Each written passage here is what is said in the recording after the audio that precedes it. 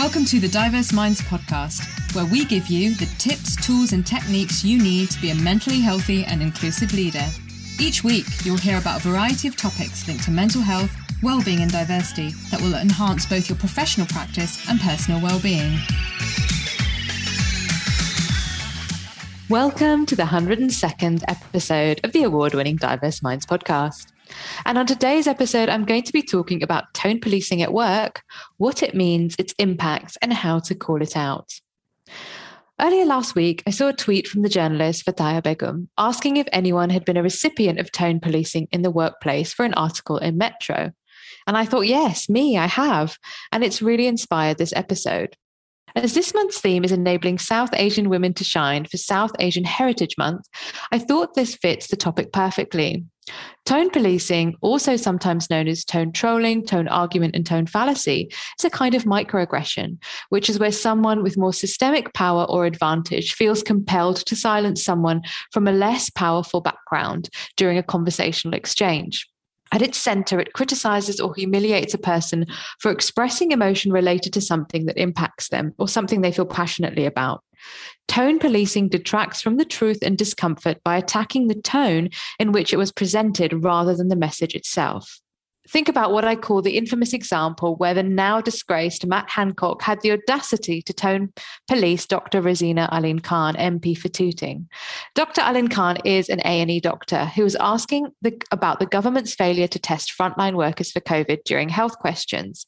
The ever so fragile Matt Hancock just denied her claims that a lack of testing was costing lives and told her to take a leaf out of the Shadow Secretary of State's book in terms of tone. Hancock's comment and his tone did raise concerns about the everyday sexism women face and mansplaining. Dr. Allin Khan's response, of course, resonated with many of us, in particularly global majority women of colour who have been silenced in similar ways and are policed in the public sphere and at work by men for too long. We are often called aggressive when we simply want to get our point across, be direct, passionate, or dare to challenge. In response, Dr. Allin Khan said, "I was very courteous in my delivery. If Matt Hancock found it difficult, that's on him. Addressing the fact that lives could have been saved and families' hearts might not have been broken had we got on top of testing earlier. These are legitimate questions that people all across the country have. I was very polite. He didn't like the content, so instead felt it easier to make a derogatory comment towards me." So if you're a manager listening to this, or a leader or a team member striving to create workplace based on equity and inclusion, you must understand how tone policing silences members of underrepresented groups and allows discrimination and pervasive implicit isms to persist. I've experienced tone policing a lot when I worked in a quote unquote normal workplace. And the general consensus of many I worked with is that if only I'd conveyed the message in a different way, I would have done a more effective job at getting my message across to support the projects I wanted to get off the ground. No surprises. This was a consistent theme when I worked at the University of Oxford, that if I modified my message to be more factual and data focused, then my message would be better received. I think several people were probably thinking, well, silently inside, you're not white, no one's ever going to really hear you, with an inward eye roll. And in terms of Janice Gasser-Massar, PhD, in a piece for Business Insider about tone policing, she says, tone policing demonstrates that people will dismiss your experiences unless it fits in the box of how they want to receive it. So tone policing is a tactic used by those who have privilege to silence the ones who do not by focusing on the tone of what's being said rather than the actual content.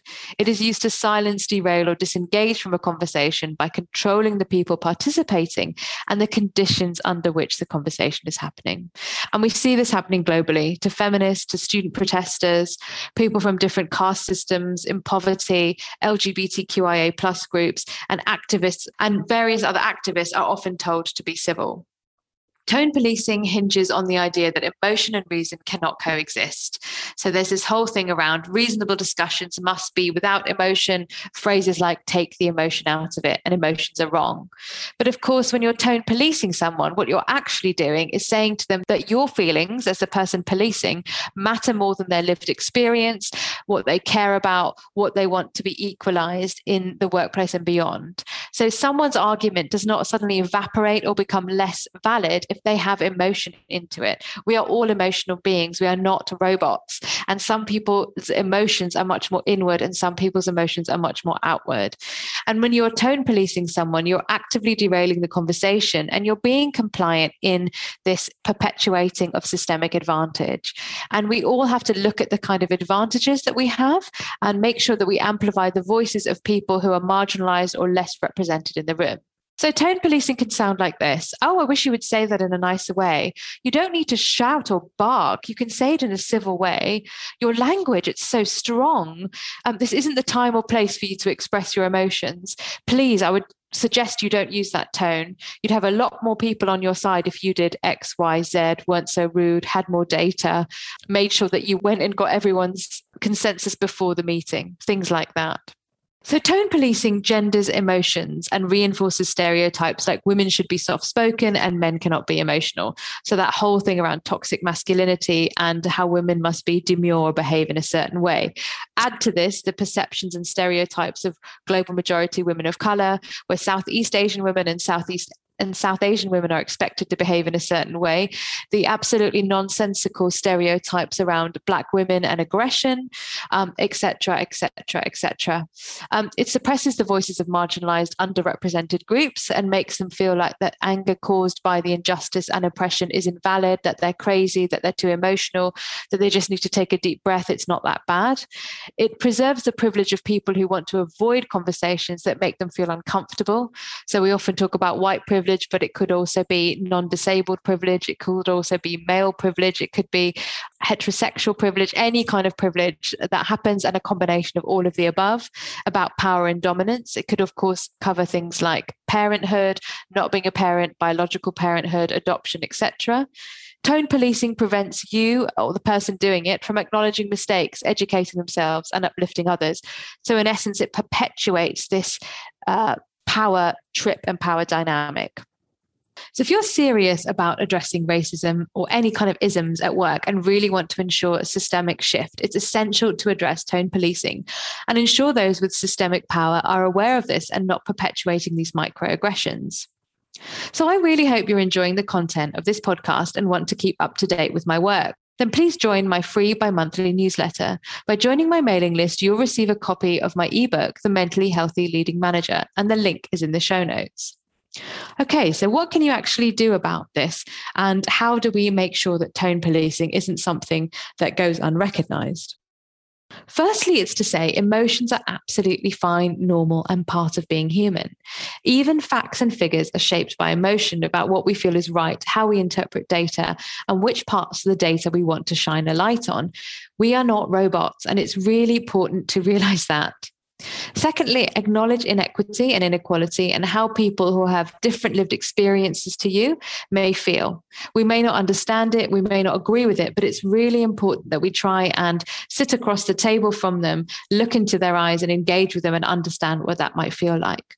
Due to systemic injustices, some topics, I'm afraid, don't have two sides. Like the abhorrent racist abuse Sancho, Rashford and Saka had to endure following the Euro 2020. It's vile, and quite frankly, there are no two ways about it. And anyone who is angry and devastated about the horrific abuse they received online, the defacing of a mural, has a right to feel this way. And this can be applied to sexual crimes, homophobia, transphobia, Islamophobia, anti-Semitism, etc. So remember that there aren't always two sides to every story, and some things break the law, and they're in the law for a reason. And it's vital to say, in your head, worst case scenario, if you don't understand it, you can keep quiet and appreciate that this is very painful for other people. Workplace conversations, often the thinking is, okay, it's all about the outcomes and the goals and the focus. We're going to have a quick 30 minutes, bing, bang, bosh, get it done. Now, if you can do that about something, fantastic. But as I said, we are not robots. And often the point of discussions at work is to put views across and understand what's more or less workable, and ideally supporting everyone to be their best selves at work. So yes, you have the agenda, you've got things that you've got to go through, but it is always worth checking in to see how people are feeling, because that will help the empathy, that will help the understanding, it will help have better conversations, and tone policing is less likely to occur if you understand your mindset around it. I think tone policing and gaslighting are often very happy bedfellows, making the person who's doing the challenging feel like they're crazy, irrational, and the only one who has a particular view. So it's much better to take that time to respond and consider where someone may be coming from. And essentially, if you don't understand, pause and use that time, whether it's a micro pause or a slightly longer time that you want to take for self-reflection. And ask yourself questions about, why am I irritated that this person is bringing up this issue? So in the case of Matt Hancock and Dr. Rosina Alim Khan, I think really, this is politics, which has a whole different edge to it. And of course, debating in the House of Commons is different, I think, to most of our workplaces. But there are ways you could take a step back and say, oh, I just would like to consider your viewpoint, or, oh, that's really interesting. Maybe I need to go away and reflect on what you've said. And ask yourself these questions. Why am I irritated? Why am I frustrated with an argument or something about what someone said? You could also say to yourself, if someone close to me said something, would this irritate me? Would I feel the same way? And maybe that doesn't change the outcome. Maybe you're not going to feel less irritated, but it's about then how you have a dialogue as opposed to tone policing someone. If the language is making you feel like you don't understand something, people communicate in different ways. There's always lots around how different generations communicate. I think it's okay to say to someone, I just want to make sure I understand. What I understand by what you said is this. Is that correct? Is there anything I've missed out, misunderstood? Because you don't need to tone police then. You're asking open questions to support your understanding and to aid that person in explaining further. And if you overhear someone else questioning delivery instead of content and attacking emotions, you can try and ask them to clarify their point and not attack the way the other person said it. Name tone policing when you see it. That phrase might not be something that someone's used to, but to say, oh, it's really interesting that it's the way in which it's said that's bothering you more than what's being said. And this is a way to help people elevate their voices who don't get their voices to be heard at work and beyond. Create a culture within your team, in your department, and if you're a senior leader, create a culture where you work, where expressing difficult emotions is normalized. Now, this isn't an overnight thing. It might be that you have to go through a process of doing that. But I think if you do that, it can be super useful for everyone in the workplace. And if you are listening to this and you identify as being global majority, a person of color, Black diaspora community, if it's not too painful for you, maybe reflect on the times where you've been tone policed and what you would have loved to said no holds barred, and think about what are the ways you could have communicated that maybe would have helped that person to understand. And we shouldn't have to do this, but there are ways in which you can create a support network as well. Think about who could be your allies in this, and potentially send people articles. It isn't our job to educate people. I totally hear that. But maybe if someone's on the cusp and they don't understand the impact of what they've done, and it's not a regular occurrence, could there be something that would make them realize what they've done and the impact that it had on you and it has on other people? And for the people trying to, who lean into tone policing more, please don't expect people to react the way you do. So many people tell me in training sessions that they didn't grow up in environments where they processed emotions and talked about how they felt. And those of us who grew up in households where this was fine, so some of you may have heard me say, in my slice of South Asian culture, that people shout at each other, they cry, and then they say, do you want a cup of tea? And then people sit down. They're not always happy. I'm not saying it's happily ever after, but they will have that cup of tea and a snack. And for me, it's much better than repression.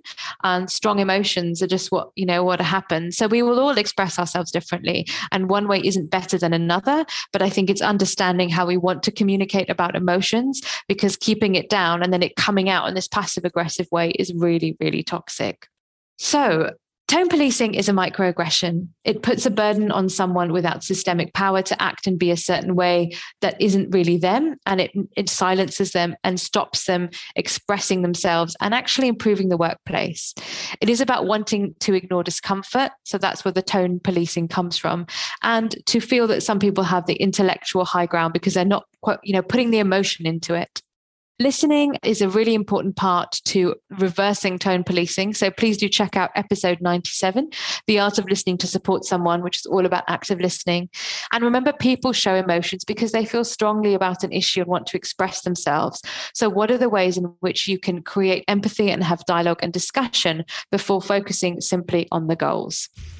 So I really hope you found this useful. And if you want to know more about my power hours, if you want to talk about anything that I can help you with, do check out my website, diverseminds.co.uk.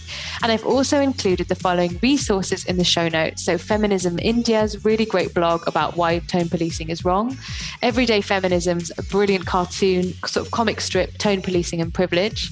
And Business Insider article, Tone Policing is a little known microaggression that's common in the workplace. Here's how to identify it. And if you enjoyed this episode, why not leave me a review on Apple Podcasts and let everyone know what you found useful about the show and the podcast. And I will see you in the next episode where we're going to be talking about colorism and shadeism. And until then, take care. Thanks for listening to the Diverse Minds podcast. Don't forget to subscribe on Apple Podcasts, Spotify, or wherever you access your podcasts from. You can also connect with me on Facebook, Twitter, and LinkedIn. Tune into next week's episode of the podcast, where I'll bring you more insights on mental health and inclusion. Bye for now.